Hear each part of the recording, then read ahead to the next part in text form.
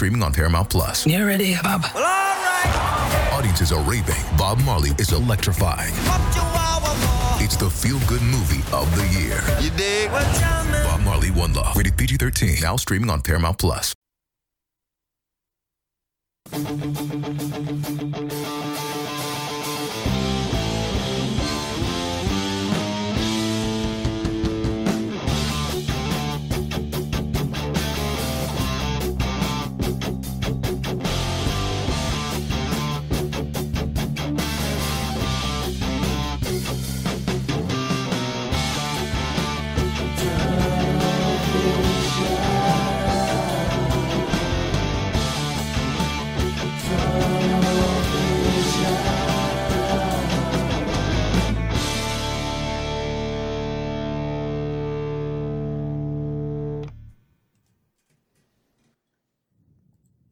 Hello, everybody, and welcome to another edition of Tunnel Vision, a show brought to you by USCFootball.com. I'm your host, Keely Eure, joined by Ryan Abraham and Shotgun Spratling. We're back fresh off the plane from South Bend, so we're a little sleep deprived, but we're glad to be here. I usually call it online therapy. We're here for USC fans to help you out, especially after a loss like this, so be sure to put your comments, questions, and concerns wherever you are watching YouTube, Facebook, or Twitter. We have a lot to talk about today.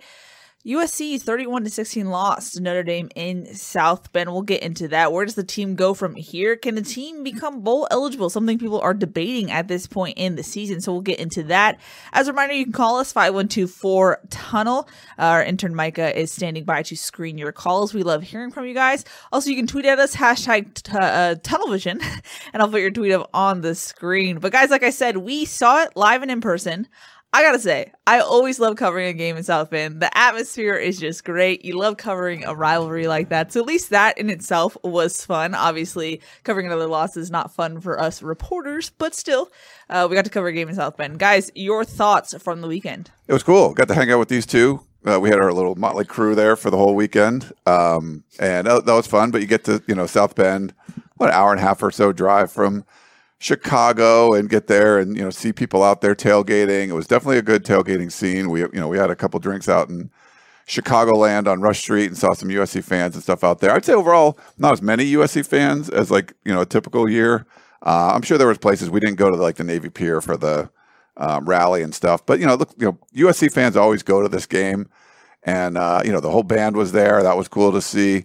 And it's just a great atmosphere. It's weird, too, being in the press box. Usually the television camera is on the side that you're on the press box. It's on the other side. So when we're watching a replay in the booth, you're seeing it go for one way, and on TV it's going the other way. So it's a little bit different. Like, oh, that's kind of weird. But it is a great place to watch a game. The SID staff, and they do an amazing job there. Food constantly going. They brought ice cream up to us in the press box. That was cool. Hear about that, Ryan. It was so good. You guys should have had some on the field. It was a little chilly, but yeah, It's one of those trips. If you're a USC fan and you haven't gone to the USC Notre Dame game in South Bend, you got to go check all this stuff out, the pageantry and the history and the tradition and all that. And they honor it. They do a good job of honoring it, like pregame with videos and stuff, talking about the rivalry and doing interviews and things like that. I did some local TV in South Bend, and they talk about the rivalry a lot and stuff. So it's a big deal there. Obviously, it's a big deal for USC, and I felt like this could have been a turning point for the Trojan football team, but it's.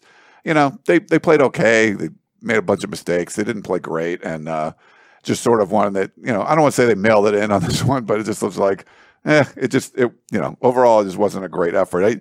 Coming out of bye week, you thought they might come out and play like gangbusters. When you fail to score a touchdown until the fourth quarter, it's just like meh. Yeah, especially when you move the ball down to Notre Dame's 25-yard line 4 consecutive drives and get 3 points. Oh, that's very Stanford-esque. It's terrible. They moved the ball very well, obviously, in this game. The first 2 drives of the game, Notre Dame moved the ball great, moved it down, had a field goal, and they missed a field goal. But then after that, I looked this stat up, USC outgained the Irish 421-225 after those 2 drives. They're down 3-0 in the game, or 7-0 because they missed a field goal and they scored a touchdown. Now 7-0, and after that, USC outgained them by almost 200 yards. And they lost by 15 points. Yeah. It's the same things over. I mean, if you guys watch this analysis, Keely and I talked about it. It's the same mistakes over and over. Donte Williams described it as repeat offenders repeat offenses today in his Sunday conference.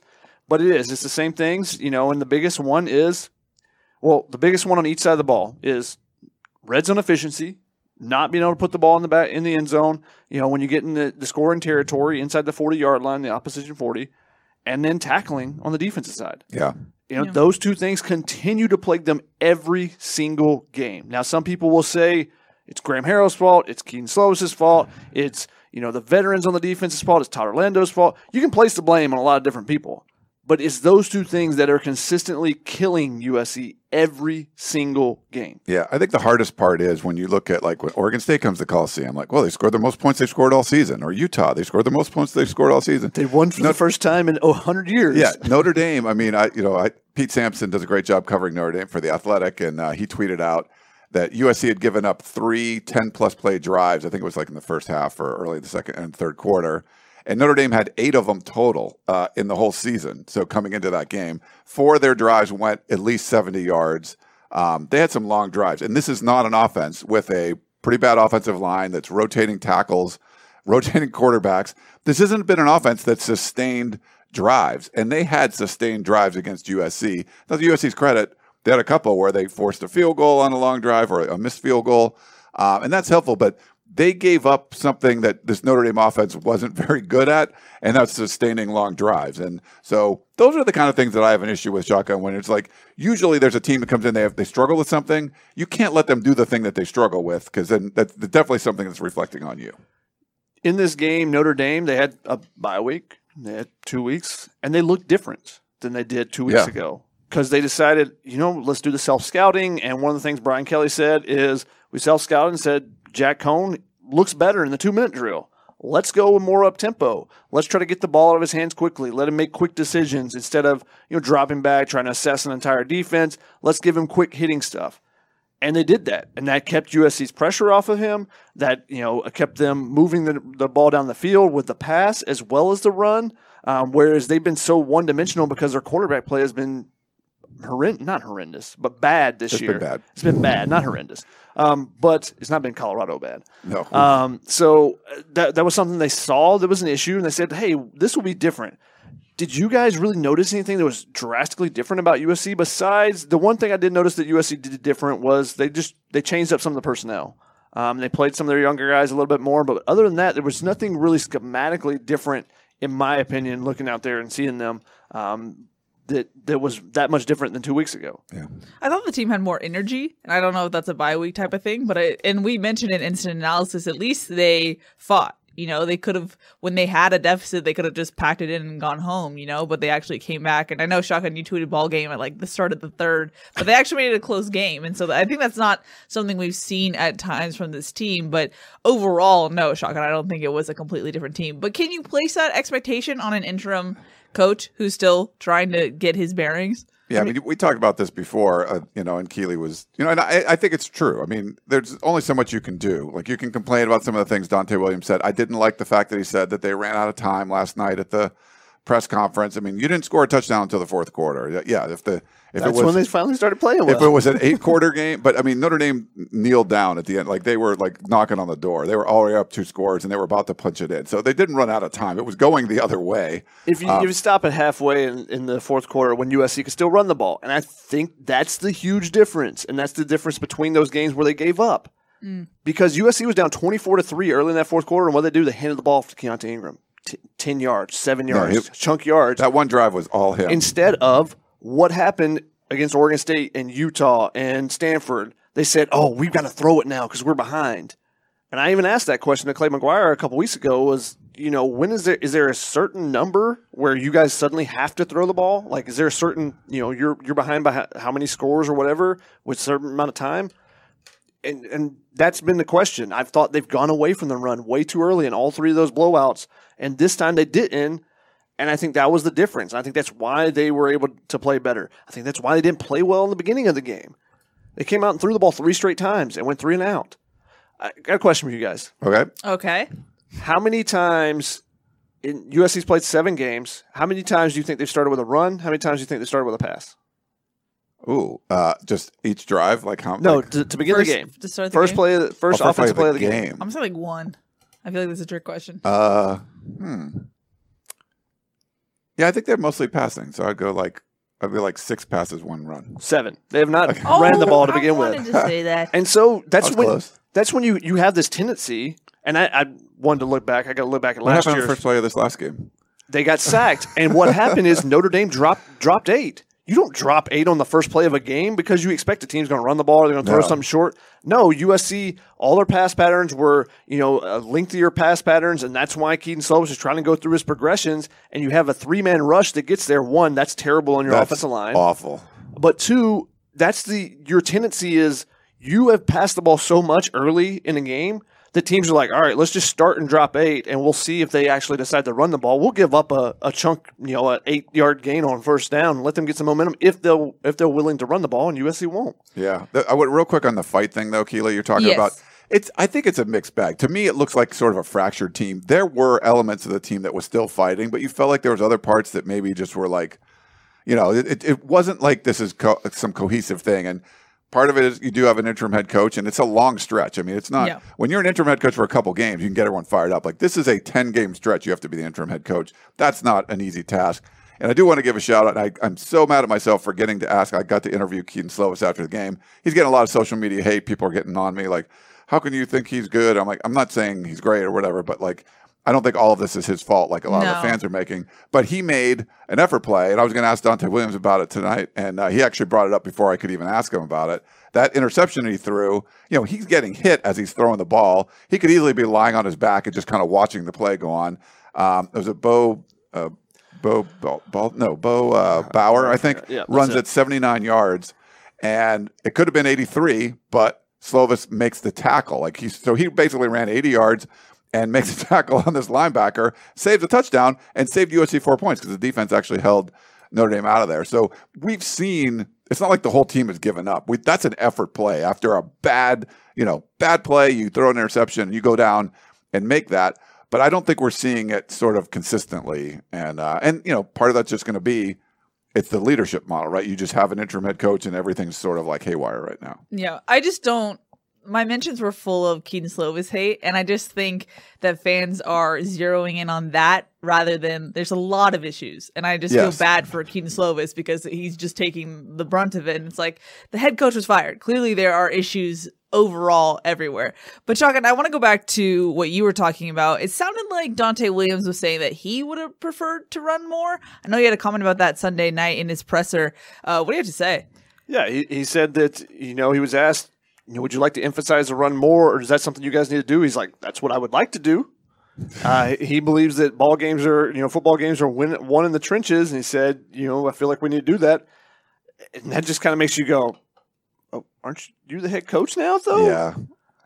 And I know some of it, and like some of USC's runs versus passes are very much read based. They're called RPOs, run pass options, and some of them are run and based. If you see, you throw out the screenplay. Throw it out there to the wide receiver. They've been killing teams getting chunk yardage because teams are playing off. They don't want to get beat deep. They don't want Drake London to jump over somebody, so they're playing off and say, hey, USC, if you can throw it over there and you can go 12, 15 yards down, plays down the field and score, then all right, we'll trust that you can't do that consistently. And it's a good gamble. That's a very good gamble. Yeah. What happens? You get 3rd and 2, and then you get a 5-yard penalty.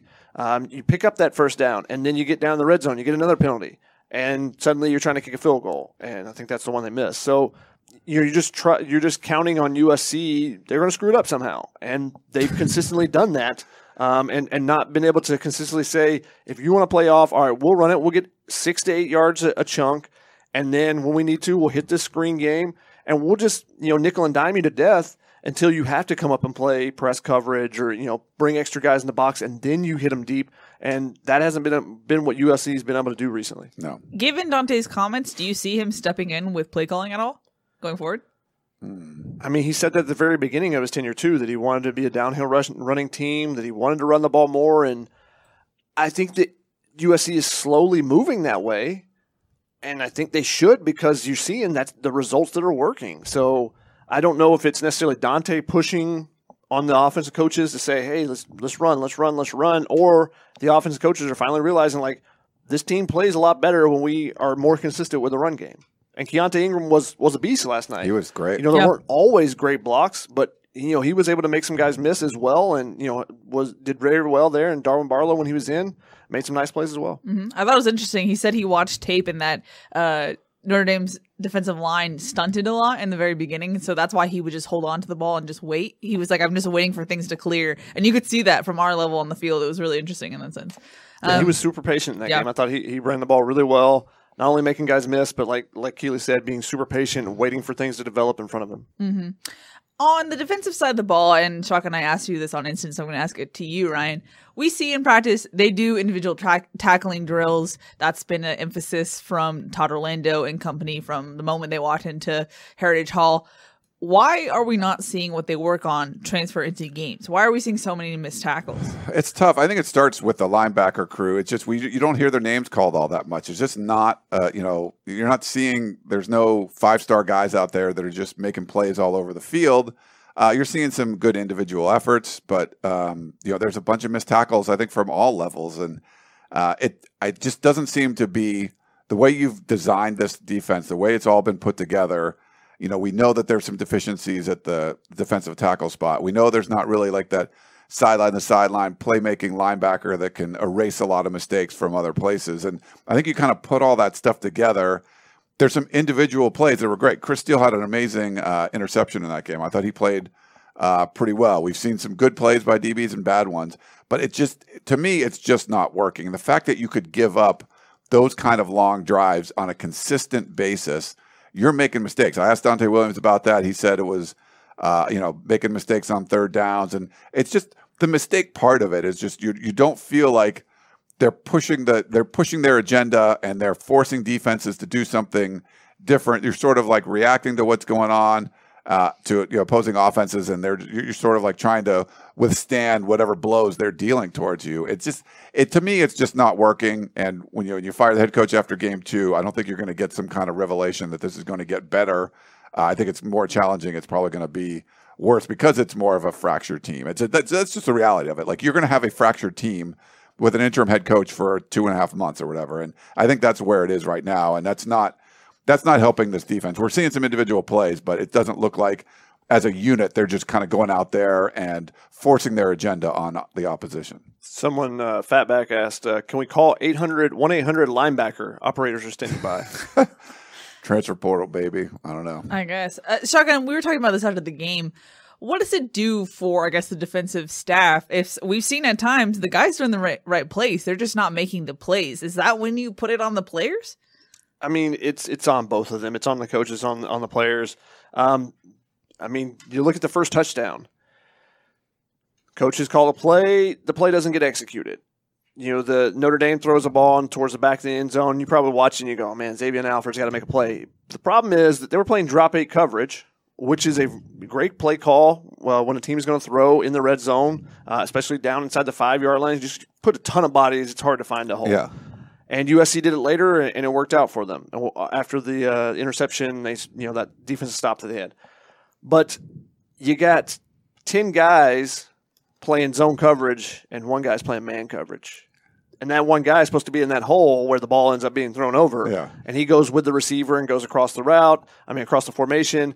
Drake Jackson's also lined up in the wrong place. The coaches are screaming at him. So that's one on a player needs to know his assignment, but it's also being able to get the guys out there that know their assignment. So it's on the coaches at the same time. And, I think they've had to scale back at times with what they can do because they've got so many young guys and trying to figure out how much can we give them that can be unique and different from what the opposition has seen on film already versus if we give them too much, are they going to be out of place all the time and not know their assignment? So there's been times when USC's just not lining up correctly. Yeah. They had to call 3 defensive timeouts in this game. I asked Donte Williams about that. Yeah. He said one of them was just they were driving it. We wanted to calm everything down. One of it was a miscommunication as far as lining up. And another one he said was saving time late, but I don't remember if that's correct. I don't think that, yeah.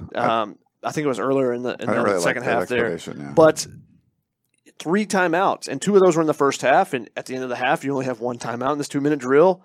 And dominate the 8 was what I was told that Graham Harrell tells the offense. Dominate the 8. The 4 minutes before the halftime, the 4 minutes after. USC got the ball back with 4:07 down 17-3, go on a decent drive, pick up a 4th and 2, and then you decide to run the ball on first down. Didn't make any sense to me. After you wasted your timeout following a timeout from Notre Dame, so the clock was already stopped. And then the next play, inexplicably, Keaton Slovis takes off running the ball, and you can't spike it in time to at least get the field goal unit out there. That's on the quarterback. That's on Donte Williams. Donte Williams, he said, I have a plan in place, and you asked him about that, trying to the inexperience of doing that. And he said, I've talked with a lot of head coaches. I've got charts and everything, and it's frustrating to him, he said, when he's got a plan and it doesn't get executed. Yeah, you need to save those, especially the second half timeouts. I mean, they were calling them in the first quarter. They're calling them in the third quarter. Like, second half, you have to save those. Like, when you're behind, especially. They called it, Notre Dame had a first down, and you called a timeout. Notre Dame had called a timeout, and you called a timeout right afterwards. And when you can't score because you have no timeouts left, that's on you. And it's unfortunate. Like, Keely said, this is a lot to learn. And it's like, there's things that I think are fixable on the defensive side. I think are things that were fixable if this was a normal circumstance. It's like you're out to sea on a sailboat and one of your lines breaks and it's really calm and you're like, okay, I can retie this and blah, blah, blah, and set things up and get going. But they're trying to retie stuff and there's seas are going, swells are going up and down. It's raining. And it's a little more, I think it's a little more difficult to fix stuff. I think if Todd Orlando in a vacuum, we probably wouldn't see as bad of a defense performance as we are doing right now. But I think with, Clay Helton being fired, it makes things, that much more difficult to kind of fix midseason. So I think if you look at this, what has happened in the last year and a half since Todd Orlando was hired, things just have not gone right. No. And not gone ideal for them. And one of that is, players aren't making plays. But you come in, you got a 5-star on the defensive line, a 5-star at linebacker, and a 5-star in the secondary. All right, you're going to lose some of those guys. Okay, you get the young guys prepared. The defensive staff was really trying to work hard on changing the culture of the defense and wanting to be physical and all those things. Pandemic hits, makes it much more difficult. Now you lose those stars, and you're still trying to get those young guys involved and get them up to speed. And I think they've just been playing catch-up all season and haven't been able to do it. And I think it's unfortunate, and I don't think that's anything that they can do anything about. It's not necessarily an excuse for them, but it just hasn't worked for that. Yeah. And it's, the timing of the pandemic really hurt them because of, trying to take over and trying to install a new defense and trying to install a culture, even more importantly. And doing so in a makeshift training camp. Yeah, all those things. I mean, it's just, it was that much more difficult for them, and they were going to have difficulties anyways, especially after losing Marlon, Talanoa, Pallier, and they haven't been able to fill those holes. Mm-hmm. Now, going forward, I want to look big picture before we jump into a full queue of callers. Like you mentioned at the top, Shotgun, Donte Williams said, there's repeat offenders making repeat offenses. Do you expect changes to come in that sense? Do you expect maybe a starter to get maybe less playing time because of that? I don't know. I mean, we saw a lot of different guys early in this game. From Ismail Shropshire to Jalen Smith getting his first start, Kalen Bullock starting. They started in a 3-2-6 dime defense, so there was 4 safeties on the field. But it's not any radical changes. Jalen Smith was in there, but Greg Johnson was out. That was part of the reason why he was in there. Kalen Bullock's a guy, when they go to those packages, he's been in there. I didn't see any ton of new guys get in there. The only guys that really hadn't played at all in those type of situations was Prophet Brown. Got a couple of snaps in there as well. So I didn't really see any drastic changes. Now with the formations they're going to do and stuff, they're going to change every game based on the opponent. But I haven't necessarily seen anything drastic that you look at it and say, "Oh wow, they've done that because of this." Necessarily. Ryan, any thoughts there? No, just real quick on the. I got questions pulled up for Facebook and YouTube. If you guys are watching on any of those platforms, try to hit the like button. That'd be great. But I will try to put questions up for Keely to put up on the screen when we get through with the calls. But I got them all up and should be. I'd like to see you guys' questions up on the screen, so I'll try to do that for you guys today. Yeah, Andrew said Drew Brees called out their sloppy play on national TV. Ouch. Yeah, that was a little. Which time? he called out, especially in Drew Brees, because Drew Brees is one of the best. And especially at the end of game situations, end of half situations, he called it out. And you could see on the broadcast how frustrated Donte Williams was. And he said after the game that he wanted a spike on the next to the last play when Keaton Slovis ends up running. And, they point out on the broadcast, and I saw it, down there, that Drake London was wide open. Unfortunately, Keaton Slovis was reading the other side of the field when which I think Drew Brees' point was, why are you not looking at the guy who's, the future first or second round draft pick that's leading the nation in all these categories? Throw it up to him to 25, 30-yard throw. If it goes out of the back of the end zone or if he doesn't catch it, then you bring the field goal. The clock is stopped. Like those type of things, Keaton Slovis has to be better at that. But also everyone else has to be better. The coaches have to be better. You shouldn't have wasted a timeout. So you had to make a play. If you had a timeout, you could. If you screw up, you can fix it. You know, and they didn't have the timeout. So it was just sloppy. It was just like I think he nailed it. That's been the case. Yeah. Yeah. Alrighty, let's jump into some callers. I believe the first one up is Tyler from Pennsylvania. Hello, you are live on Tunnel Vision. Hi, my name's Tyler, and I got a question. Hey, is there too much bad blood between USC and Lane Kiffin to bring Lane Kiffin back? Hey, Tyler, I don't know if it's bad blood. Lane Kiffin's really funny, self-deprecating about it. He tweeted out some tarmac jokes and stuff. I think you're Mike Bone, you're Brandon Sosno, you're running this search. The old USC would probably try to go back and hire Lane. I think you're going to try to do not what the old USC would do. Lane Kiffin actually he's going to be a legit candidate for bigger jobs again. He's rebuilt his image. I don't think you just want to go back to the Lane train again. As much fun as that would be, that's just something that I don't think they're going to do at this point. I don't think the old administration would do that because they're the ones that fired him. Like the people when you bring back like John Robinson or something like that's because they'd had success and they went somewhere else. Not like, oh, they were struggling, we fired him. But this is a new administration. They don't have any connections to Lane, so maybe that becomes a serious candidate for them because they don't have any of those previous interactions with him that they may look at negatively. And I think they would get crushed. Like they would get. I don't think they want to hire the next coach, and then they've already been crushed for keeping Clay Helton. The last thing they want to do is get crushed when they hire somebody. So if they trot out Jack Del Rio, there's going to be tomatoes being thrown at Heritage Hall. And if you do Lane Kiffin, like he could be a legit real candidate, like at LSU, some other places. He might come back to USC and kill it, but I don't think you can really go down that road because they would probably get absolutely crushed. Yeah. But will they have any mustard bottles? Oh, yeah. Golf balls. Yeah, but this new hire is supposed to be like a new era of USC football in that sense and trying to get away from the last couple hires. And you don't do that by hiring the first guy you hired after Pete Carroll. Just doesn't work. Right. Yeah. All right, let's go to David from Mississippi. I heard you're ranting, David, so no rants, please. What's your question for the team? No, it's not a rant. I actually called to defend Slovis. Oh. I feel sorry for him myself. I remember Shotgun had made a comment once. I think it was a couple of years back. Slovis had improvised on a play, and it turned out to be the results turned out to be pretty good. And then his coach Harold came up to him and said, "Oh, you did pretty good then, but don't ever do it again." I guarantee you, if you go back, if Shotgun is good at research, he is. If he goes back and look at Slovis's numbers before that comment and after that comment, I believe he will find that negativity, he never got over it.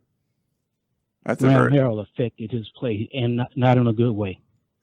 So that comment was that was the Oregon touchdown to Drake London, where Slovis scrambled left, scrambled back right. And found London in the end zone for a touchdown early in that game. And then obviously USC ends up losing that game later. But that was, Graham was basically said, good job, don't ever do that again, because he doesn't want him scrambling around there. I think maybe more so than a negative comment from Graham Harrell there is the hits that Keaton Slovis has taken.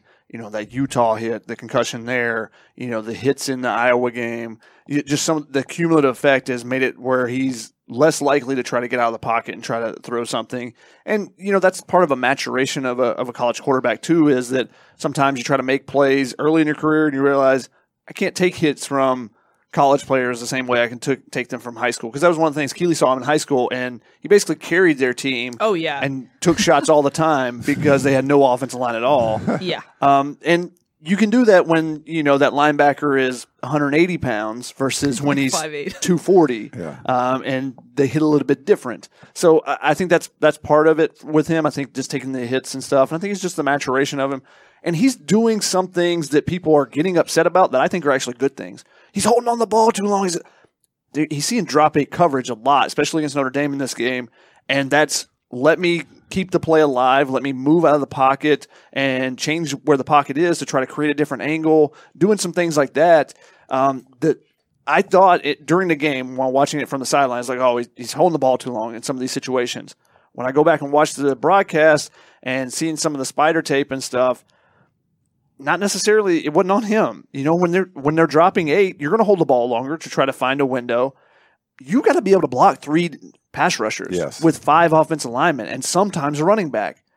Anytime you get pressure when you're dropping 8 is an automatic win for the defense. It is a bad beat for the offense anytime you got 5 pass protectors and you give up pressure against 3 rushers. That's just unacceptable. Yeah. And that happened a little bit early in the game. And again, if you run the ball against drop 8, you're going to get chunk yardage. They're going to have to come out of drop 8, in my opinion. And that's why you need to start with that instead of that being the adjustment for USC, in my opinion. Yeah. And David, real quick, great question. I wish I had a whiteboard. We need some display here. I think it's simpler than just a comment.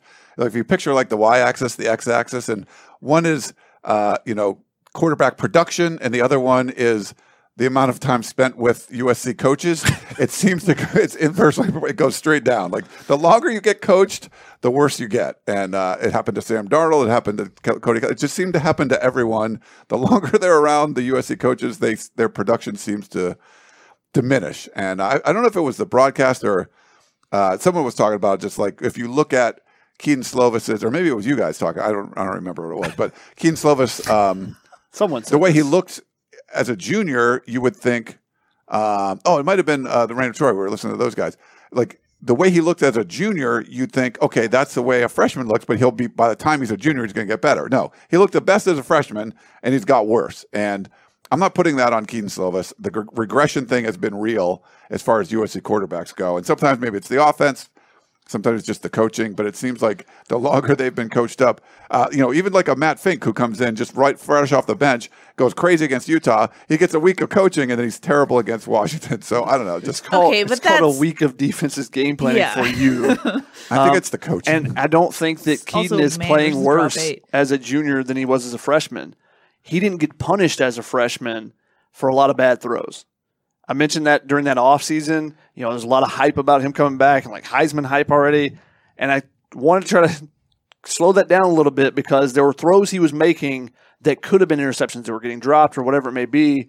And there were some throws that he needed to be better at. He's not making those same type of mistakes. I don't think, he's doing it better now. Maybe he's holding the ball too long and taking sacks instead of being a little bit riskier.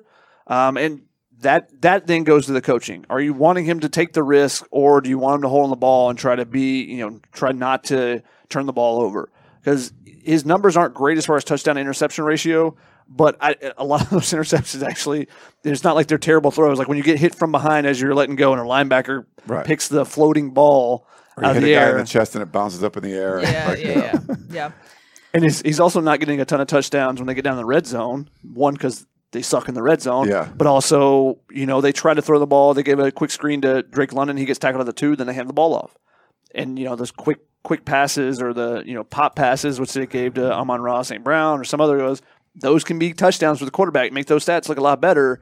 Or you can give it to the running back. It doesn't matter how you get in because they need to just find a way to get in. Yeah. That's been the biggest Anywhere issue. you want to do. Thanks, David, for the call. We appreciate it. Love the Southern callers, always. Since we're on the topic, I'm actually going to ask you about this, Shotgun. Holding on to the ball, Keaton Slovis on the last play. I know we've gotten questions about this on YouTube, so I'm just going to get into it. I tweeted about how I saw an interaction between Keaton Slovis and Donte Williams at the end of the game. It sounded like Donte Williams told him, hey, you held on to the ball too long, and Keaton Slovis kind of just like shrugged and was like, what can I do in that situation pretty much. And so I talked to Keaton Slovis after the game and I asked him about that. He essentially confirmed what I saw. And I said, well, do you think he was correct? And he was like, well, he thought I held on to it too long. And I was like, well, did you think that? And he was like, well, I got sacked. So yes, but it was an interesting little back and forth there. But Chuck, on your rewatch, what did you see on that play? I mean, the problem is they're on the left hash mark and the pressure comes from the right side. So now when he tries to get out, he's trying to square his shoulders and throw across his body. Like if he can get out to the right, you've got a much better chance of being able to get that. But again, that's where a lot of the pressure came from. And I thought Jalen McKenzie played a lot better, especially in the pass protection. They made the quick move there with Jonah Mannheim at left tackle, replacing him with Jalen McKenzie. They didn't wait till halftime. It was basically 2 drives, and they were like, we got to make this change. And Jalen played much better than Jonah did early in that game. So it was a good move, but that's what happened. The pressure came from that right side, and he couldn't really go anywhere. And it's a 4th and 22. You got to let the receivers get downfield. You got to try to square your shoulders and turn and make a deep throw, and it just wasn't happening. So on that one particular play, yeah, he did get sacked, but I don't know what else you want the quarterback to do there. If you get a little bit better protection so he can roll out to the right, you got a little bit better chance to throw it.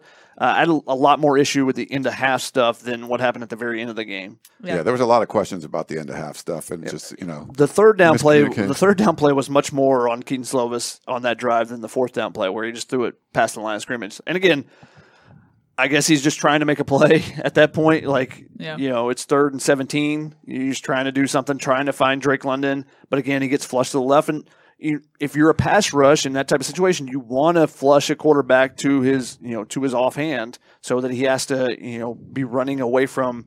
You can't square his shoulders as easily. So.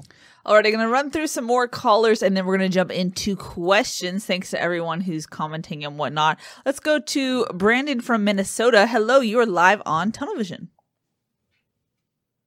Hi, guys. So this could be just me being frustrated with the team, but I have lost faith in Todd Orlando and Graham Harrell based off the play calls that we've seen and how the team is reacting to them. Have you all lost faith in them, and do you think the team has? Thanks, Brandon. Yeah, I don't think we're like people of faith when it comes to coordinators of USC, the team we cover. But I would say at this point, I was pretty bullish on the defense and Todd Orlando coming into this season. It hasn't really panned out for sure. The offense has been, I just think it's bad. Like you can't, week after week, know that you can get yards and not points. There's stuff you're doing wrong. And once you fire your head coach after game 2, I think you're sort of abandoning hope that this is going to get fixed. Like I said before, like if it was calm waters and you might be able to fix some things and maybe they win a couple extra games, but by firing your head coach for good reason, I'm not saying you shouldn't have, but that's going to disrupt everything for the last 10 games. And so, are the players going to be bought in? Even if if the coordinators make all the right calls, you might not even get the right reaction from the players. So, yeah, I don't think either one of those coordinators are going to be here next year. For people saying, fire Orlando, fire Harold, I think they're both put in tougher spots than they signed up to be in. Obviously, what's going on? Your first year's a pandemic or whatever, and second year's or for Graham Harrell, your second year. But now you're going with an interim head coach. There's a lot of weird stuff that's been going on, but I don't think either one of those guys are going to be back, and I don't think you gain anything by getting rid of any other assistant coaches at this point. You just have to play out the string, try to play as well as you can, and then let the new head coach fix whatever he can fix, because there's a lot of stuff to fix. Yeah, I mean, the coordinators, they're not doing well enough. No. I think they would be doing better if they had 2019's roster. Probably, yeah. Yeah. I mean, that was one of the – I wanted to hope – I thought the defense could take a step forward, but I had some major worries after the guys they lost, and then especially when you lost Brandon Peely and Jay Toya at that nose tackle position, just not having someone in the middle, because that just opens things up to teams being able to run on you. Yeah. And we saw it again against Notre Dame at times where whoever was in the middle getting pushed back 2 yards, not being able to hold the point of attack. And, the running backs were very patient. Kyron Williams was very patient. He would get 2 yards and then wait and see what opened up and then get, at least 2 or 3 more yards. And sometimes that turns into 10 or 12 more yards. But if you can get 2 yards automatically every time, you're going to be able to run the ball well. And that's something that USC's offensive line at times has done a pretty good job of as well, much better than 2020 or 2019 as far as the running back yards before contact. USC's running backs the last couple of years have been phenomenal as far as yards after contact, getting 3 or 4 yards after contact per carry. This year, they're doing that, but not having to do that behind the line of scrimmage. Yeah. So I think there's been a little bit of improvement there. But, yeah, I think that this roster is just not as good as the 2019 roster, and you're seeing that in a lot of different areas. Mm-hmm. All right, thanks, Brandon, for the call. We appreciate it. Let's go to our next caller. I think everyone is familiar with him. It's Dave in Iowa. Hello, you are live on Tunnel Vision. Hey, can you guys hear me? Yep. Hey, Dave. Awesome. Well, first off, Ryan, I hope you had a wonderful day. Maybe today you went golfing, or hopefully you go golfing sometime this week. And just from last week, me giving a little shit to Ryan, I think I got to even it out a little bit. Keely, I might have to give you a little shit. I understand you're annoyed with Donte Williams, I know you're annoyed with Donte Williams and his way, the way he gets back to you on injuries. But I think it's out of respect to the players. I mean, if you were injured, would you really want the entire world to know as soon as possible, or would you want to let it wait until it's okay? But maybe that's just me. But the main thing I wanted to talk was, after this disappointing loss, in terms of some bright spots, it was cool to see. I believe it was right. I mean, the announcer said it, but Jalen Smith getting the start right there. I guess nickelback. So it's good to see that young depth starting to take over in a sense in terms of spots that might need a little awakening call kind of deal. But with this loss, I mean, what does this mean for recruiting? Because last year and the year before, I thought it was just Oregon and ASU to worry about really. And now, noticing Notre Dame's recruiting class this year and this win, I mean, what does this mean for the rivalry in a sense as recruiting as well as just, bragging rights? Love to hear your thoughts. Yeah, Thanks, I think Dave. recruiting's pretty much on hold, Dave. They picked up a commitment, running back commitment? Nope. No, are getting close or something. I don't know, whatever. There's not going to be a lot going on as far as recruiting goes. It's just not, because you don't have a head coach in place. So I don't think you can expect much from that until you know who the head coach is. You might get some fringe stuff happening, 2023, 2024 stuff, but nothing really long term. It's just that's the nature of what this is right now. So yeah, recruiting is they're going to continue to recruit, and basically you're keeping seats warm with recruits. Hey, I know you're interested, blah blah blah. But even if they get a commitment right now, is that commitment going to hold with the new staff? So you don't really know. So you can't really look at that. It all depends on when they get a new head coach and how quickly they can assemble the staff, not just the head coach, but also get the staff in and get them out on the road and get them attacking the recruiting to see how quickly they can put together a class this year. But that's something that it's on the back burner right now, pretty much. They will still be attacking it, but how much it actually affects anything is still kind of doesn't really matter. And all the people recruiting pretty much know they're not going to be back. Most of the people recruiting. I mean, there's hope that you can come back. I mean, some of the support staff people that are recruiting. Yeah, for sure. They're going to be around. But if you're, are you Todd Orlando? Are you hitting the recruiting trail hard? You're probably not going to be retained. Now, there's a chance you are, but you just don't. I mean, I don't think, there's a lot of coaches you would think there's a very high percentage chance that they're not going to be back. But I think part of it is even you're always auditioning for the next job too. Yeah. So if I'm looking at you and do I look and say, well, he's already given up this year, either on the field or given up on the recruiting. Is he going to do that with us?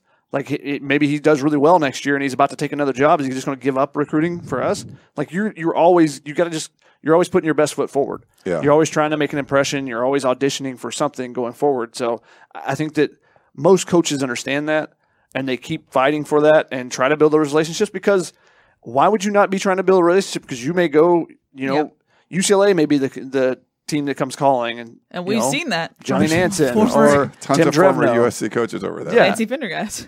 Marcus Tuiasosopo went over there. So, if you've already got a relationship, that makes it a lot easier, right? So why would you be like, nah, I can't talk to you right now because I may get fired after this year. Also, to the defensive staff's credit, I think that their demeanor and their attitude hasn't changed since the firing. I think that they've still put in the work, or at least it seemed like it from our talking to them. So I wouldn't really question their integrity in that sense. It's we're getting fired, and who cares? And I'm not saying, I'm certainly not doing that. I'm sorry. My apologies if that came across that way. As far as I feel like they're trying to go out, especially on the defensive side. They're really trying to go out and play well, and it's not working, obviously. I mean, they're not playing well. But, as far as even if you want to go out and talk to every recruit, it's hard to say, come to USC. I don't know what, who's going to be the coach. I don't know. Are you going to be there? I don't know. There's a lot of I don't knows you would have to answer, which it just makes it tough. Which is hard. Yeah, for sure. And also, Dave, I'm not annoyed at Donte for his injury. Not shadiness, vagueness. We're at odds naturally because I'm a reporter. He's a head coach, and we want different outcomes. So I think it's more of a gamemanship thing, and me being used to Clay Hilton telling us pretty much everything. So there's that. Alrighty, a couple more callers, and then we're going to questions. I promise. Okay. I know. It's heavy call day today. Let's go to Tim from Seal Beach. Hello, you are live on Tunnel Vision. Hey guys, thanks for taking my call. One thing it's been a theme all season, and I've heard you guys talking about it many times, is they just cannot score in the red zone. We were there a couple of times, came back empty. And correct my math, but if Epps catches that ball, and then we kick the PAT, where they missed earlier when missed it, are we tied late in the fourth quarter? Yes, I know the defense folded, but at that point, so my question is what are they going to do? Can they get Manjack involved? What do they actually have to do in order to score? Because it's going to be a long time. Uslade's around the corner too. Thanks, Tim. Hey, Tim. Thanks. Hope you go check out Spaghettini. Go down there in Seal Beach. That's a great little happy hour spot. Call in and get some recommendations as well. I used to work. I worked across the street from there. It was a great place to go. I don't think it's a personnel thing. I don't think if you put Joseph Manjack in, now they're going to score. It's more of I think it's more of a philosophy. It's just more of the way they attack things. And like Shotgun was saying, they started to figure out late in the game they could run the football. Why weren't you doing? If the first play is drop 8, you should have been running the football and drive 1. And I feel like they figured that out sort of later. And you had that Keontae Ingram drive. I think it was in the fourth quarter, and then he ran the ball all over the place, and that was great. Well, why didn't you do that early in the game? To me, it's more about what you're doing as a coaching staff. From preparation, everything. And some of this is just not fixable because, we talked about all those reasons with firing the head coach. But I don't think it's, you put Joseph Manjack in and now you're going to be scoring in the red zone. And it's not just the red zone. It's like Shotgun said, getting to the 25, getting to the 30 or so, and then just not being able to get those final 20, 30 yards and get the pay dirt. But part of it is they need playmakers. I said this to Keely after the game. I said, who makes plays on this team? Who makes big plays that's not a 4 or 5 star recruit? They haven't recruited as well recently. They're missing out on some playmakers. They have more consistency guys. That's what your 3-star guys are supposed to be. You need some 3-star guys. You need those, the grinders. You need guys that are going to consistently be there and do their job. But you also need some playmakers. Pete Carroll's teams were built around having a ton of playmakers with some consistency guys in there, the glue guys. USC right now is more built around having a bunch of consistency guys with 1 or 2 playmakers. Yeah. The only guy that really I can think of off the top of my head that is a playmaker that's made some big game-changing type of plays that was a 3-star is Tuli Tuipulotu. And maybe he was underrated coming out of high school. I think we kind of feel that way with him. But other than that, is there anyone out there that you go, wow, that guy just makes all the plays? He was just completely disregarded, as far as his ranking. Keaton Slovis has a 3-star, maybe, if you want to throw that. But I know you fans probably that's not your opinion of him. But like a Chenan Wusu, someone like that. It was a 3-star and did well. But there's very few of those on USC's team. And if you watch, if you can see when they show the spider cam view or the all 22 view, there's just not a lot of guys getting open. Yeah. Now maybe that's just a play calling, and I would say that more if Drake London wasn't still getting open. And, I don't think that he's the play is only designed for him to get open and everyone else, you're supposed to occupy somebody. Yeah. No. It feels like he's able to get open on most every play and other guys aren't when he's got single coverage. Now he's getting bracket coverage at times. The interception, he gets bracket coverage on the left. Malcolm Epps is open down the middle, 10th more of a second. There's a throw, and if the throw is, put in the right place, it could be a touchdown. Yeah. But pressure from behind, you gets hit, suddenly it's interception going the other way. So that's the difference right now for USC. The other side of the field, the 2 receivers were not open at all. So Real quick, I want to give a shout out to Anthony Marrero on Facebook. He's a big Keaton Slovis fan, it seems like. I'm not reading all of his comments, but he's making a lot of comments about Keaton Slovis. Seems to really like Keaton. So that seems sarcastic. Very Ryan. much so. Yes. My goodness. Thank you for the call, Tim. We appreciate it. First time caller. Love them. Thanks, Tim. I think we have another first time caller on the line. It's Wayne from Vegas. Vegas, baby. Hello, you're live on Tunnel Vision. Yeah, thank you, guys. I'm a first-time caller, but I do want to say the three of you do the best job on USC football, so I compliment all three of you. Thank you. And here's my question for you. Right now, SC has to get the head coaching hire right after the debacle of the last three coaches. What if they can't find their guy, and when Mr. Pete Carroll is gone after this year, I think that could happen in Seattle. Would they possibly go back to Pete Carroll and maybe hire him as head coach? No. So he's already the oldest coach in the NFL. And he was asked about this. No interest there. I don't think he's in danger of losing his job this year. I mean, the quarterback goes down.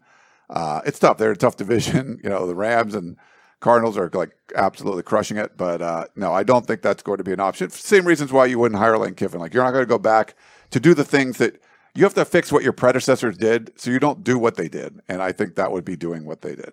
Ryan, I have two hot takes for you on this topic. Okay. One, if Pete Carroll came back, do you think he would live up to even his own era?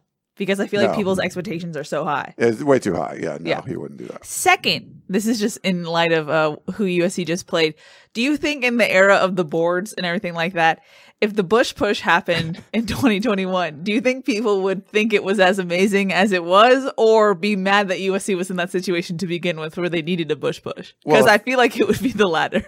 Well, it depends. If you're like, you need the Bush push happens and yes, USC's bowl eligible, then yeah, they'd probably be upset. No, she's saying the exact same situation. Were there like a 34-game win streak on the line or whatever? Then yes, they would still be happy about it. Like, you're trying. Are you sure they've been 4th and 9 to this Notre Dame team? Really? Yeah, thank you. Yeah, they were a ranked team then, I believe. I think people would just be very salty about it and wouldn't be as like, but you have to change your mindset. Though, like, if USC had just won their last, at that time it was like 20-something games, whatever it was.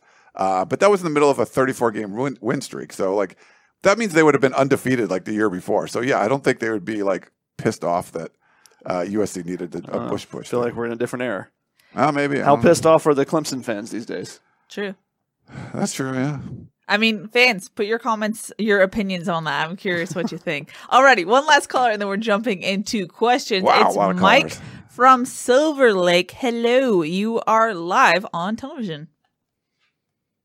Hello, how are you? This is Mike from Silver Lake calling. I called last time. I was a Notre Dame fan, but I still think you guys are terrific and are pretty balanced and stuff. Now that the Notre Dame game is over, my question is, don't you think the next big concern is who's going to be the next coach? And I wonder if anybody has considered, I know they talk about Luke Finkel and Franklin from Penn State, but you ever considered Dave Clawson from Wake Forest? He's the one that really built up taken a private school and made them very competitive, had some problems, produced some great players, and now is undefeated and is looking very well. And wouldn't Dave Clawson be the type of good character, that would really change the whole culture at Southern Cal? What do you think? Thank you. Yeah, thanks. I think it's taken a while to build it up there. I don't know a ton about Clawson there, but obviously they look like the best team in the ACC right now. I think he's turned down other opportunities before in the past. Culture, I'm not sure it was a great fit. I mean, they had someone that was of great character in Clay Helton, and that wasn't really that didn't really work out. I don't think they were wanting for that. They're wanting for he wins a little bit more than Clay Helton. He definitely wins more. He's a better coach than Clay Helton for sure. To me, that might be like a tier 3 sort of thing if you get turned down quite a bit. But he could probably kill it at a bigger program. But I view him in similarly as James Franklin at Vanderbilt. You're winning in a place that traditionally does not win at all. Yeah. And the fact that they're undefeated right now and they're the ACC favorite, and if they don't F up, they could be in the playoff this year. Now, will they? That's a whole nother story. Playing Pitt, I think that could could trip them up. But their offense is unique. It's very fun offense. Yeah, I mean, if you watched any of that Army game, they scored. They scored as many times as they had possessions. So they had 10 possessions. They had 10 touchdowns in that game. One of them was a pick six, but they scored on 9 of their 10 possessions. Yeah. So it's a fun offense. It's a slow read option offense, which is kind of unique. Yeah. Already, I lied. We have one more caller in the queue. I like having a clean queue before we jump into questions, so we're going for that. It's Mitchell from Utah. Hello, you're live on Tunnel Vision. Hey, what's going on, guys? How are you? Good. How are you? Doing good. So obviously, the season is a dumpster fire. I think nobody cares anymore. We need to pick a head coach. What are your guys' thoughts on probably the most viable candidates in Franklin, Fickell, and Campbell, who can create and assemble the best staff and win the quickest? Personally, I'm kind of in the Fickell camp, but what do y'all think? Thanks, Mitchell. I think those are all great choices, and I feel like I just have more confidence in what the administration is going to do, that they're going to vet these guys, and there might be a certain order, and maybe they like Franklin more than Fickell or Campbell more than Franklin, or whatever it is. They're going to have reasons behind why, and I think there'll be good reasons and things that maybe we haven't even thought about. And maybe Fickell ends up being number 1, but it's just too hard to get him out of Ohio, so they go to Franklin as number 2, or whatever, or whoever else they have on their list. I just feel fairly confident that they're going to be making choices for the right reasons, not for political reasons, or not because this guy can do this. Or that. It's more about who's going to get this program to be better. And they're smart people. They get paid a lot of money. They should know more than us on what's going on here. And I, for the first time in a long time, I feel pretty confident that they do. That they know there's stuff that they know, and they'll be behind the reasons that maybe things that we haven't even thought of, and that afterwards will come out oh yeah, that makes sense. Where before when USC would hire somebody that doesn't make any sense. I don't think you're going to do that the next time, when the hire's announced. Alrighty, that clears out the queue. So, not someone just called. Sorry, James from Boulder. We're gonna have to wait on you. We got to jump into some questions because we have a lot. We'll probably rapid fire on my Yeah, team. definitely rapid fire. Speaking of what we were just talking about, T-Mac Jr. said, "When do you think Mike Bohn will make the head coaching announcement?" He told me he's going to do it tomorrow, but I don't know if that's true. No, I'm just kidding. For all purposes, Shotgun is joking. I did say hello to him at the game. That's going to be clipped, and then did not tell me that it was going to be tomorrow. Unfortunately, said hi, gave a little fist bump. I'm like, James Franklin, he wouldn't answer. No, he's just. But yeah. See, you're pining for some other coach. I'm asking for me to get the paycheck. Oh yeah. Oh, he did. Brandon Sosna did come to our tailgate and tell everyone that everyone's a candidate. So you're all a candidate. So we could be hired. The 3 of us could be on staff. Wow. Can we still do the show if we were hired? Maybe. What if we were USC employees and we can negotiate it? We can't really talk trash about the team anymore or anything. Okay. And we cover the team. We don't purposely talk trash about I the know. team. I'm just saying, but we say some stuff. Mostly you, Keely. You're the kind. We try to be positive. Oh, okay. Keely. Anyway, Alex says, even if Keaton Slovis is not at fault, would it help the team to start someone else? I think that before they go to that step, I think that they need to introduce the DART package when he's back healthy. Yes. And see how that works and how that can maybe invigorate that red zone offense. Maybe that's what's missing. But before, I would say that he needs to start, because I know a lot of fans say that. I always try to point back that what did Keaton Slovis do against Washington State last year? He put up better numbers than Jackson Dart. And some people said, well, Jackson Dart spread the ball around more to Washington State. Keaton Slovis spread the ball around last year against Washington State too. They're just not a good team, and it's not a good matchup against USC. Now, if Jackson Dart needs to be thrown in, USC's offense just isn't moving the ball at all, which hasn't really happened this year. They've moved the ball, they just haven't finished. But if there's a game where they just 3 and out, and they say, we need a spark, and they put Jackson Dart in, and he plays better than Keaton Slovis, then that's when you start looking at that. And I think that's very similar to what Oklahoma did. Oklahoma went with Spencer Rattler, went with him. We're going to use Caleb Williams a little bit.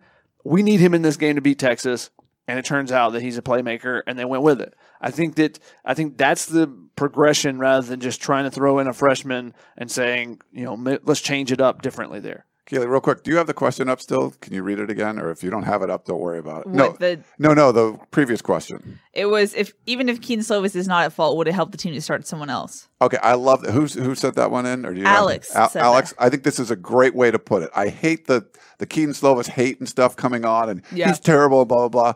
Even if he's not at fault, I like that because that's a real question where, yes, you can't blame this offense on Keene Slovis, but if you put Jackson Dart in and just his mobility, he's able to fix some of the deficiencies, just like we saw with Sam Darnold with do stuff with his legs. And the season, you're punting on the season because they're 3-4. You're not going to make the Pac-12 championship game and all that. You could see a situation where Keene Slovis gets benched, and it's not his fault. It's not like he was playing terribly, but you just need something different. You just need a spark. And I like the way that Alex put that one. So I just want to call that out. How much should the failures, quote unquote, of this scheme be put on Keene Slovis' shoulders? Because we've seen that there are red zone issues from year to year. How much, I just feel like it's a little bit unfair for all that to go on to Keene Slovis, because obviously a mobile quarterback is going to open up some things in any type of scheme. Do you feel like it's unfair for kind of the problems of maybe Graham Harrell's modified air raid to be put on Keene Slovis? I mean, I do, which is why I think that Slovis, has earned the right and is playing well enough that you don't bench him unless you're really struggling in a game. But I do think that you can implement that dart package, and I think it would be something that would add to this offense, particularly in the red zone. We talked about last year. They've got to fix third and shorts. They've got to fix these short yardage situations. They've been really good at that this year. If they can fix the red zone things, the offense still has the ability to take it to another gear, and I think maybe that's the difference maker in some of those different packages that you could put in with him. Bobby Q says, does USC's offense work in practice? And if it does, is it the offense or the defense? I'm confused. This is hard to really It's always hard to assess when you're looking at both the offense and defense. Is this defense working versus this offense? Are they doing scout team stuff? In practice, we don't see a lot of competition periods after fall practice ends. It's more preparing for the opponent that you're having coming up, scout team, that type of stuff. So, USC's offense is actually going against Notre Dame's defense or Arizona's defense. It's just with scout team players. Yeah, I'm not a huge fan of what I've been seeing with the scout team stuff. It just seems like it's too walkthrough-y, and I don't think they're getting the best looks, at least offensively. But that, again, that's just from we can see that one day a week basically, and that's just from what I've seen. I'm not some super expert in that. That might be exactly what you want to be doing, but I just don't get the impression that this is really helping the offense get all that ready. Dan on YouTube wanted to know, how did Ishmael Sopsher play? He did make his Trojan debut in Notre Dame against Notre Dame. He said, what did he grade out at on PFF? I'm not sure of the grades, and I don't usually put those out on our site until after they've redone it, because they do an early and they go back and do a regrading of it. So I wait until the second one comes out. He's probably in the middle somewhere. He only played 7 snaps, didn't do anything spectacular. But the biggest thing is that he's a big body. He's hard to move. They had to double team him to move him out of the way. He was around a couple of plays. So I think that's positive. Donte Williams said, that he had to get an IV though, which is a little bit concerning. The fact that that's one of the big questions for him has been conditioning and trying to get back from. And Donte Williams said he had 4 surgeries on the compartment leg syndrome issues that he had during the spring. So that's 4 surgeries a lot. I thought there was 2, but that's crazy. We knew he had surgery on both legs. Didn't realize there was 4 surgeries. But that's the big thing for him, is he's going to be continuing to build up that conditioning so that he can be, can he go from 7 this game to 15 next game, and then 25 and then 30. If he can do that, then he becomes a much bigger part of the defense. But he was in there and he did fine. He wasn't out of place or anything as far as what I noticed. Brandon on Facebook said, is Vivai Malapai third on the depth chart now? Yes. He's third on the depth chart as far as the overall running back depth chart. He's first in third and long situations. He's their guy that they can use out of the backfield to catch a pass if they need, or to be in there because he's the best pass blocker.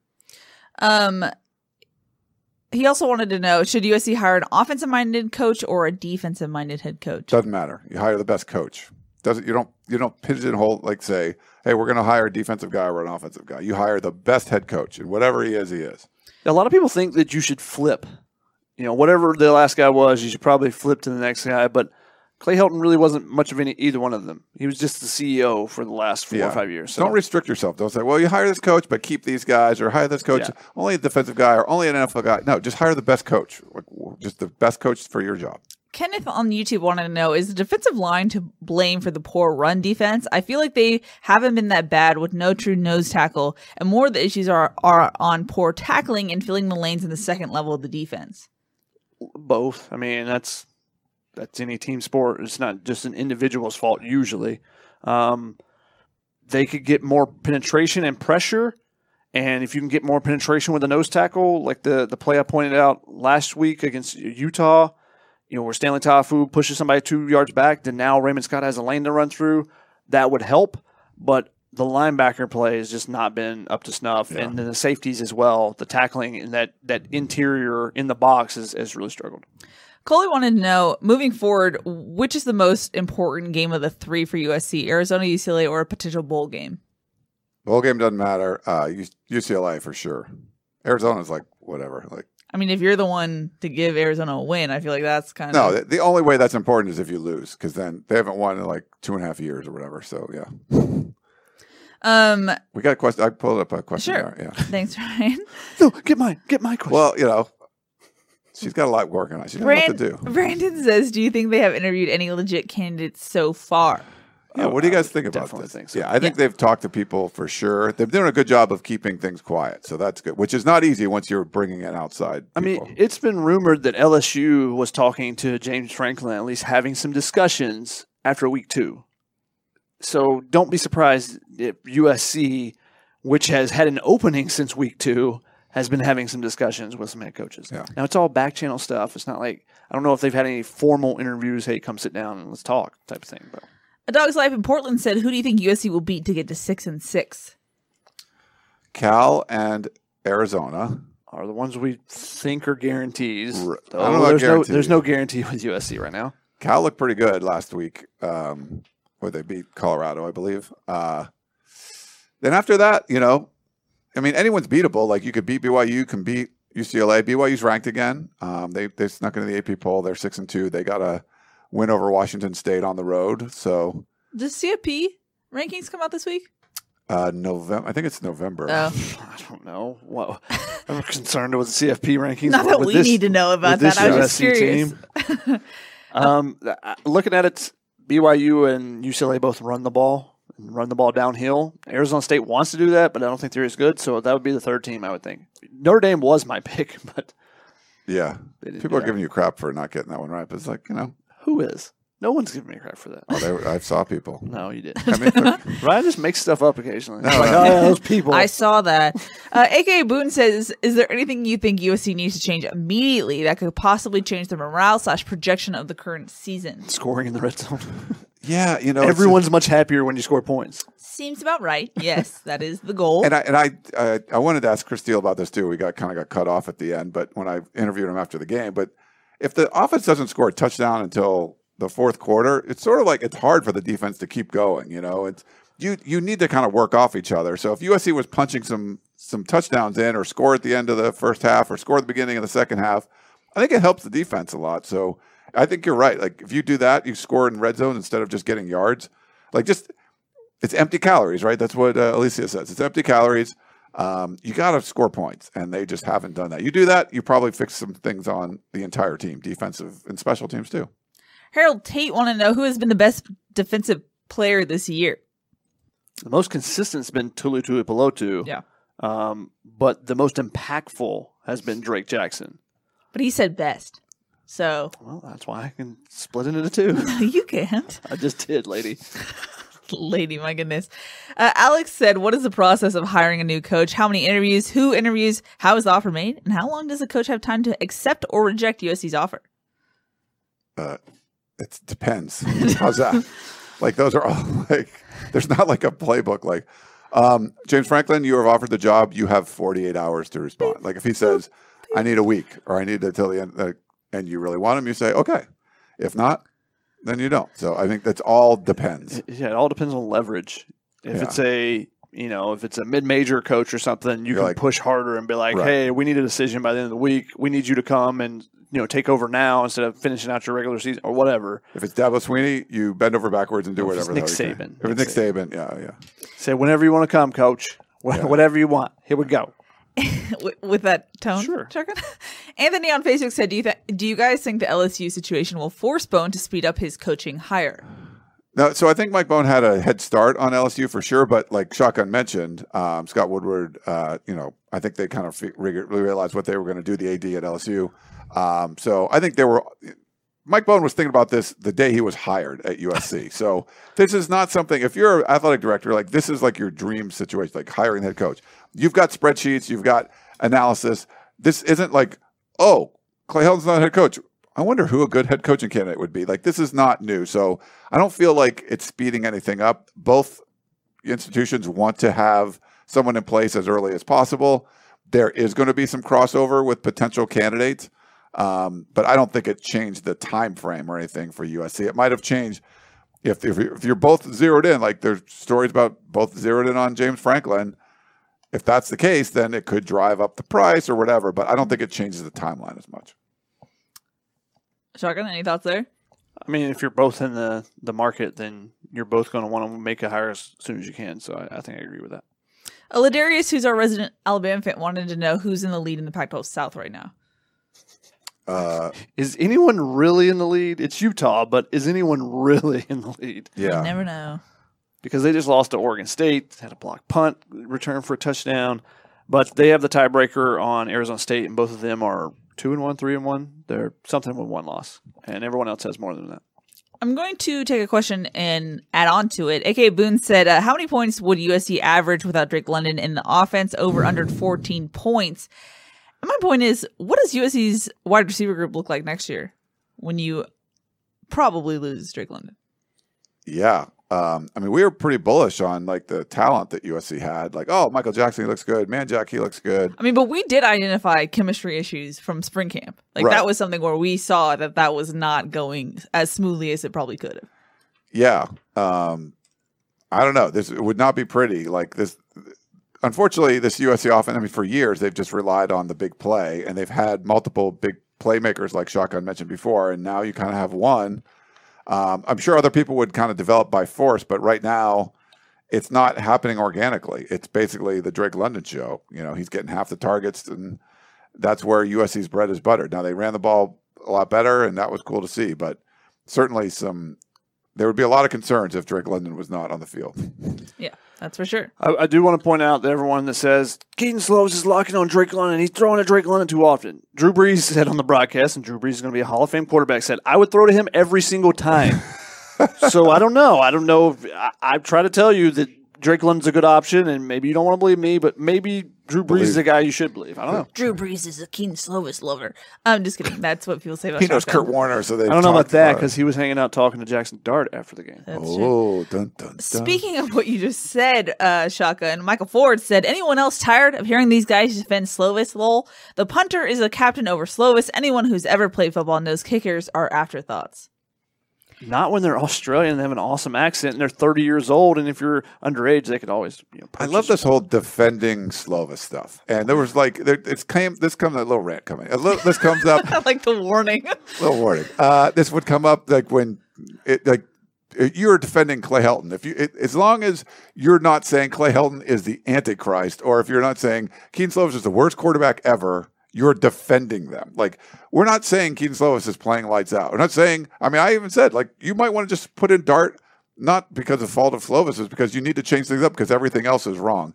Remember back when JT Daniels was awful, right? He was garbage. He was the worst. And now, like, then Keaton Slovis, we're like, oh, we should get JT Daniels back. He's like the quarterback of the #1 team in the country. It's a lot about, it's not just the quarterback. There's a whole situation going around the quarterback. JT Daniels was in the gumbo. It was awful. This offense is awful right now. And Jackson Dart can fix some things just because he's more mobile, but that's mostly it. Like Shotgun said, it was a terrible Washington State team that doesn't match up well against this offense. That's the one team this offense has looked good in the last 2 years against. So it's not we're defending Slovis saying he's the greatest.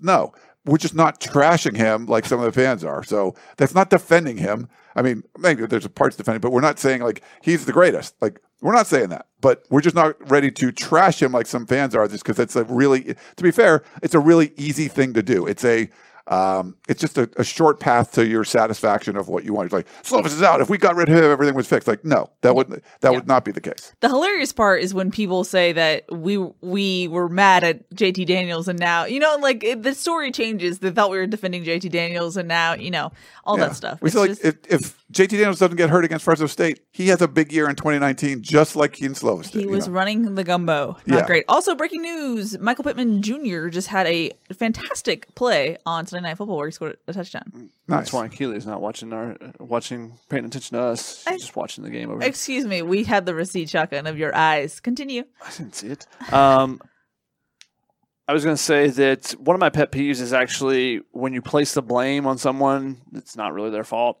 If you want to give someone the credit, it's not really there for them. I'm okay with that a little bit more, but I especially when it's 18 to 22-year-old kids and you're blaming them for everything, when a lot of the things are not on JT Daniels in 2018 or not on Keaton Slovis this season. A lot of the things are above their pay grade. Yes. Which now they actually have a pay grade. But it's very similar. Everyone was like, if they just get rid of Clay Helton, everything will be fine. And we've seen it's not fine. If you just change Keaton Slovis, will everything suddenly be okay? I don't think it will be. Yeah. I think there's still a lot of other issues, and starts with running the ball. Just run the ball. It's almost like it works, and when they run the ball, things work a lot better. See, would you expect to say that, Shotgun, in 2021, given what we've seen from USC's run game prior? No, but I think that goes back to Clay McGuire has done a pretty good job with what he's been handed. Mm-hmm. Tim said, who does USC miss more, Peely or Brew? We got that one up. You can put that up on the screen. Okie dokie. Yeah. What's your answer, Ryan? I think it's Brew McCoy. I think it's both. I think both are important. I mean, that's like, we thought, who is the Batman to the Drake London? Who's the Robin to the Drake London Batman? And there just hasn't been one. And I think Brew could have been that guy. And I think it helps all the other receivers if you have your number one, who's like clear number one. But yeah, there's number two who was like emerging last year. Everyone else this year is trying to emerge, and if you had Brew there, someone might come in. I think it was easier for Drake London to sort of like ease his way into this offense in 2019 when you had Michael Pittman, who Keely was just talking about, and Amon-Ra St. Brown and Tyler Vaughns. And then he sort of came in and you're like, wow, like he could replace one of those guys. I think it's been harder now. If you had a clear number two there, I think it would help the guys develop below him, and I think the offense works better. So I would go with Brew McCoy. Definitely Brandon Peely. Nice. Definitely Brandon Peely. And maybe even Jay Toya over here, the one of those two. Ooh. But they need that stout presence in the interior of their defensive line. I think it's been a gaping hole against some of these run teams, much more so than the second receiver. Because we've seen a couple flashes from people, and I think there's enough talent that they should be able to. But they just don't have anybody that has that body type right now that can play for them. Now, if Sopsher comes back and gets healthy, or if Max Gibbs continues to take strides, then maybe I don't feel as bad about it. But right now, it's definitely the nose tackle. Brian on Facebook said Mike Tomlin's name was floated recently as an SC candidate. Would USC have interest in him if he is available? I would think if you're SC, you would have to have some kind of interest in a Super Bowl winning coach, right? Now, I'm definitely one of the mindset of get a college head coach, but he's young. I think he's younger than Clay Helton. I think he's like 48 or something like that. Has won a Super Bowl, has been a really long tenure at with the Steelers, and the Steelers don't make a lot of moves. They don't make a lot of changes. But if things are getting a little weird, Big Ben's going to retire or whatever at some point, and he has some interest in coming to college, I think that would be someone you would have to look at for sure. Just the interview. It might be like, he's just too much of an NFL guy. I don't think he's going to get the college game. Or it's like, wow, he would really come in and do whatever. Like he'd come in and kill it. So Super Bowl winning coach, I think you would have to at least talk to. He's actually a couple months younger than Clay Helton. They're both 49 years old. Okay. Look at that. I did say younger. Or a couple months older, sorry. Oh, okay. My bad. Okay.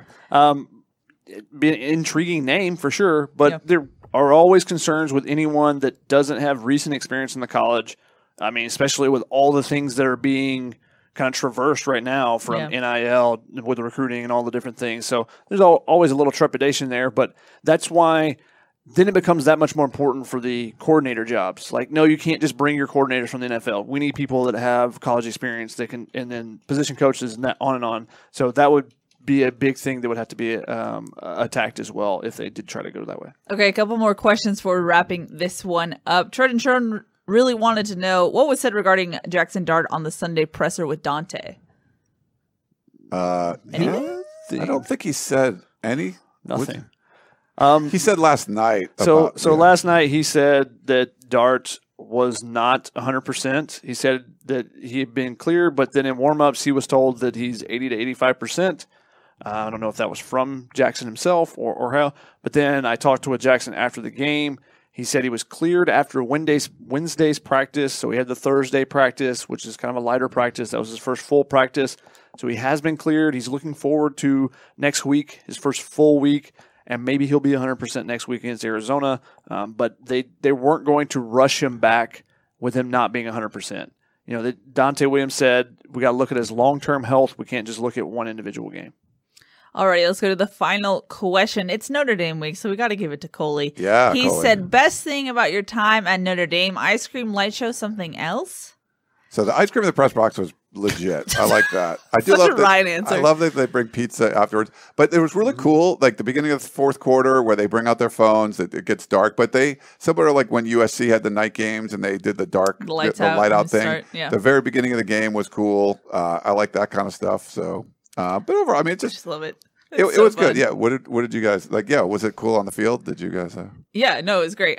Okay. First of all, people are so nice there. Like all the guards and everyone chatting up with them. Yeah. I'm on the field afterwards. We come from the press box. And you get to come down for the last 5 minutes. And Keely's like, holy court, like saying goodbye to all the security guards. And they're like, thanking her. I'm like, to me. I'm like, saying hi. Why do you know everyone on the Notre Dame sideline? Some of them watch us, so it's nice. The fans are smart. Yeah. And a lot of Eastern Trojan fans also make the trip. So they were yelling at Shotgun and I from the seats. Holes. Yeah, the seats. Funny. So that was fun. After the game, we can do the player interviews and stuff. And I think it's just different because USC allows you to interview players where I think other schools not as much. It's like in a podium, like we're literally interviewing people, phones in people's faces. And I heard one of the Notre Dame security guards man, these guys are like leeches. Like they're all interviewing players and stuff. I thought that was kind of funny. The best one, and I should have said this for the podcast, but when we saw the band walk through before we got into the stadium, one of the Notre Dame fans was like, "Why aren't you playing the fight song?" And then another Notre Dame fan says, "They'll play it 1,000,000 times. Just wait." So I thought that was funny too. But I don't know, just the pageantry. I think that's the thing, and that's the shame about USC not being the USC of old. Is I feel like there's not a lot of games where you're like, oh, this is the fans are really into it. This is a big game. That was kind of a reminder of what college football can be and should be, is just being in that environment again. So I think that was really fun for me. And I like to see all the people make the trip out when you get on the planes. There's a lot of people in USC gear. There's a lot of media out there. USC sent, there was 8 student journalists that came out for the game. There's a lot of people that come everyone wants to experience it. They want, So it's just a cool experience seeing the whole Trojan marching band come out, and Dan Weber wrote about this in his column. It's hard to send a little pep band to away games. The fact that USC sends the whole band out there, all that stuff makes this game. And I think they perform at halftime as well. They do perform Notre at Dame halftime. Allows both the schools back and forth allow both the other band to perform, which is kind of unique.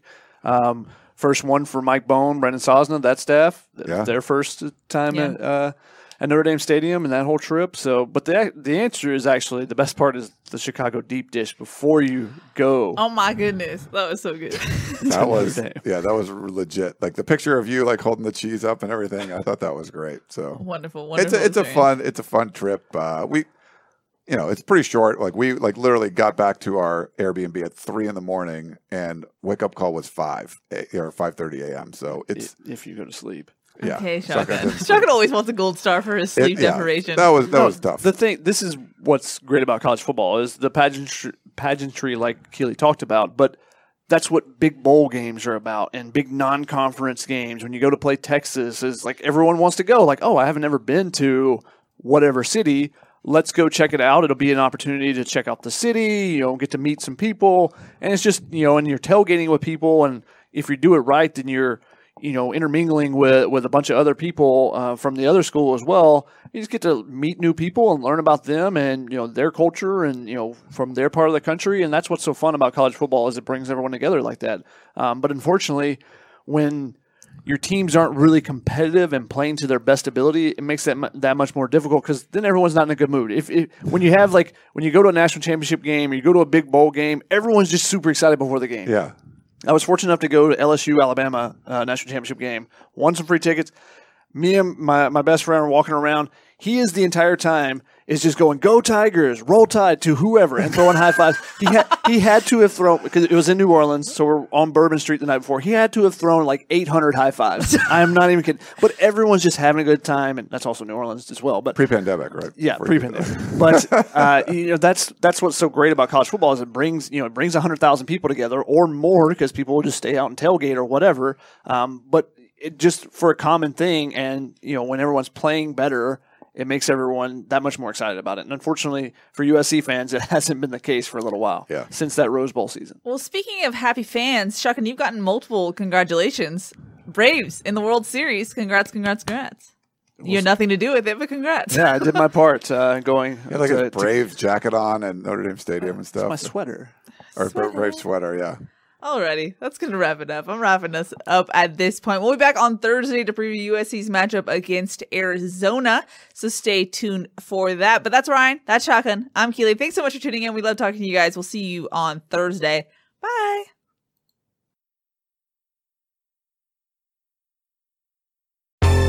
Baseball has begun, which means you need to listen to Fantasy Baseball Today in 5, part of the CBS Sports Podcast Network. Join Scott White, Chris Towers, and me, Frank Samfel, every Monday through Saturday as we deliver all of your fantasy baseball needs in just 5 minutes. We'll break down the biggest performers, news, and prospects who could make an impact this season. Make sure to download and follow on Apple Podcasts, Spotify, the Odyssey app, and everywhere else podcasts are found.